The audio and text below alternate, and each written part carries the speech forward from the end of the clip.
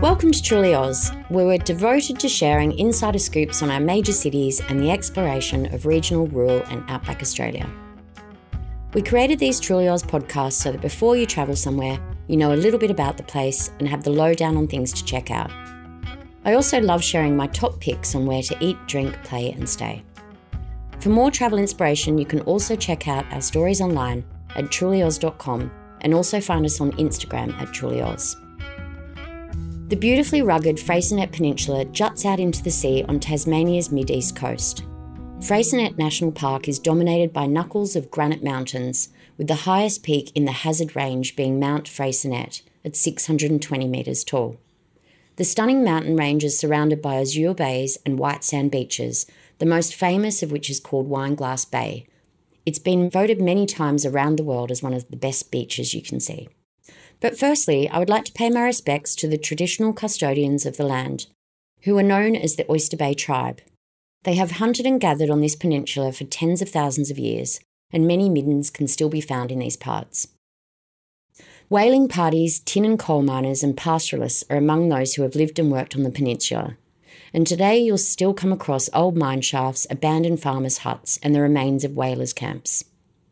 Freycinet was first discovered by European settlers when in 1642 Abel Tasman was navigating the east coast. At the time he thought it was a chain of islands, but in 1802 to 1803 French explorer Nicolas Bourdain reached the area and discovered that it was a peninsula. He then named it after one of his senior officers, one of the Freycinet brothers. This magical region that has more than its fair share of natural beauty has long been admired by naturalists, artists, writers and photographers. And in 1916 it was reserved as a national park, making it the oldest national park in Tasmania, along with Mount Field. Wineglass Bay, with its dazzling white sand beaches and its clear turquoise waters, is perfect for sea kayaking, swimming and scuba diving. The hazard range is ideal for climbing, abseiling and mountain walking, and the coastal heathlands have wonderful day walks. Bird lovers also love this region, and if you're lucky you'll catch a white-bellied sea eagle gliding overhead or see large Australasian gannets diving for food. In the bushland you might see small nectar-feeding birds such as eastern spinebills and yellow-throated or crescent honeyeaters, and it's hard to miss the noise when a flock of yellow-tailed black cockatoos fly by. If you love bushwalking, short walks in Freycinet National Park include Cape Tourville, which is only 20 minutes, the famous Wineglass Bay lookout that takes 1 to 1.5 hours, the longer Wineglass Bay route of 2.5 hours, or a trek to Hazards Beach takes you about 3.5 hours. There are operators in the area where you can also join multi-day walking and sailing tours. When it comes to food and wine, Freycinet and the surrounding towns and villages do not disappoint. It's Tasmania, after all, and it's a peninsula with great soil and a cool climate. Everyone who has visited Tassie says you can just keep going back again and again and discover more. To send you in the right direction if you're cruising around while staying in Freycinet, Freycinet Peninsula is right down south. Coles Bay is next up south, and up north on the east coast is Bicheno. And across the water from these to the west is Swansea. So if you plan your trip and do a circular drive taking in all these foodie havens, you can go one way or the other. They're not far apart and the road trips here are breathtakingly beautiful. If you are starting from the west in Swansea, there is a beautiful family-run winery called Milton Vineyard, which was once a 19th century wool farm. There are still 3,500 sheep on this beautiful property that offers wonderful Pinot Noir, Syrah, Gewürztraminer as well as Chardonnay, and more recently they've added Tempranillo to the menu. Also in Swansea is Kate's Berry Farm, which is a rustic cafe store that sells berries, jams, ice creams and handcrafted chocolates. You can stay longer and enjoy pancakes, scones, jam and cream, strawberry crepes and delectable range of desserts at the Just Desserts Cafe, which overlooks rows of berries to breathtaking views across Great Oyster Bay. If whiskey is more your thing, don't miss Spring Bay Distillery, which is further down south past Swansea towards Maria Island, and it's where owners Cam and Susie Brett create whiskey influenced by the sea. They also offer top gins, vodkas and brandy. Enjoy tastings in a rustic friendly space or book a tour for up to 20 people so you can check out the full grain to bottle facility. It gets pretty busy, so do remember to book. A bit more west and in between Swansea and Bicheno is Craigie No Vineyard, the oldest vineyard in the region, owned by friendly hosts Glenn and Alex. Enjoy a wine tasting, and if you want to linger longer, tuck into a cheese board or a platter of delicious Tasmanian produce and a glass or two of wine. For sweet tooths, wrap up your experience with a decadent handcrafted chocolate and wine matching. Delish. In Bicheno, you'll find the well-loved Farm Shed, which is also known as Tasmania's East Coast Wine Centre. It always has at least 5 local wines available for tasting by the glass, and it sells more than 50 wines from 20 different producers. You can also do a whiskey and gin tasting, and it has a great selection of Tasmanian teas and coffees. They also display the works of local artists and offer things such as handmade jewellery and adornments, homewares, artworks, books and publications, prints and fine art greeting cards. They even have some small pieces of handcrafted furniture, and they have a small post office in the store so you can send anything home. Further south in Coles Bay, serious coffee lovers should swing by Geograph Restaurant and Espresso Bar, which is open 7 days a week, offering breakfast, lunch and dinner. You can also order wood-fired pizzas, indulge in fresh local seafood and match it with some wine. It has an awesome outdoor deck that offers guests amazing coastal views.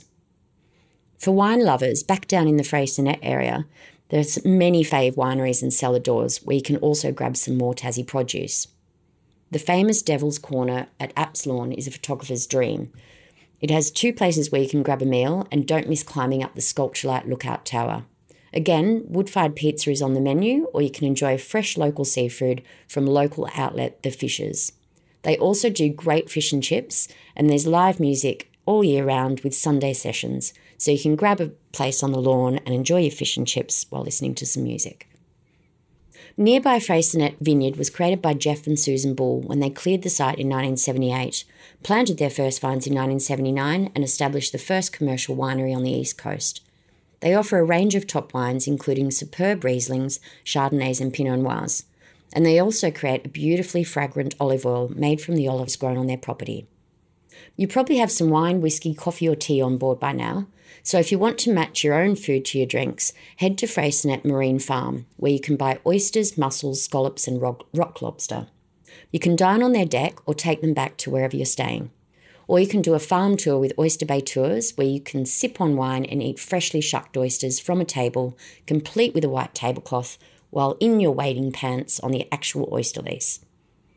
Sapphire Freycinet at Coles Bay is what I consider to be the cream of the crop of luxury lodges in Australia, and it's on par with lodges such as Southern Ocean Lodge, which is being rebuilt on Kangaroo Island after the devastating 2019 bushfires. It's as much about the building as it is about the sense of peace, the sublime food and service, and living in luxury in one of the most remote places in the world. There's no getting around it. It's expensive, at around $3,000 a couple per night, but that does include dining packages as well. Considered the jewel of Tasmania, Sapphire was designed by renowned local Tasmanian architects Morris Nunn and Associates, and there's actually a Sapphire Lounge at Hobart Airport. From the air, you can see that the main lobby and the communal areas are shaped like a giant stingray, with the suites in a sweeping curve below. There are only 20 suites discreetly positioned on the water's edge overlooking the Hazards Mountains, Freycinet Peninsula and the pristine waters of Great Oyster Bay. They have plunge pools and floor-to-ceiling glass to take in the views. On-site, Pallet Restaurant dishes up Tasmania's freshest, finest produce with the best wines and beer to match, that you can also enjoy in the lounge and seating areas overlooking the superb mountains ahead of you. There are spa facilities that you can book into, an amazing experience such as meeting Tasmanian devils or enjoying champagne and oysters on the oyster lease.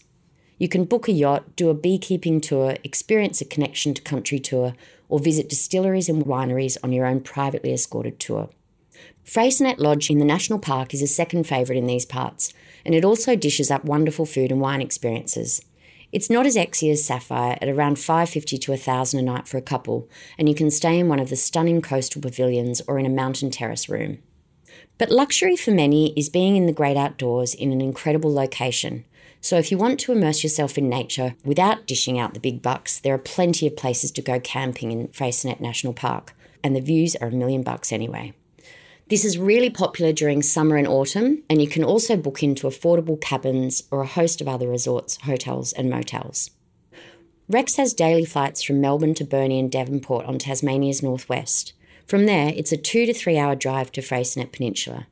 It's an incredibly scenic drive, and you can visit many of the little fishing towns and villages along the way. Thanks for listening to the Truly Oz podcast. If you like what you heard, hit follow or subscribe so you never miss an episode.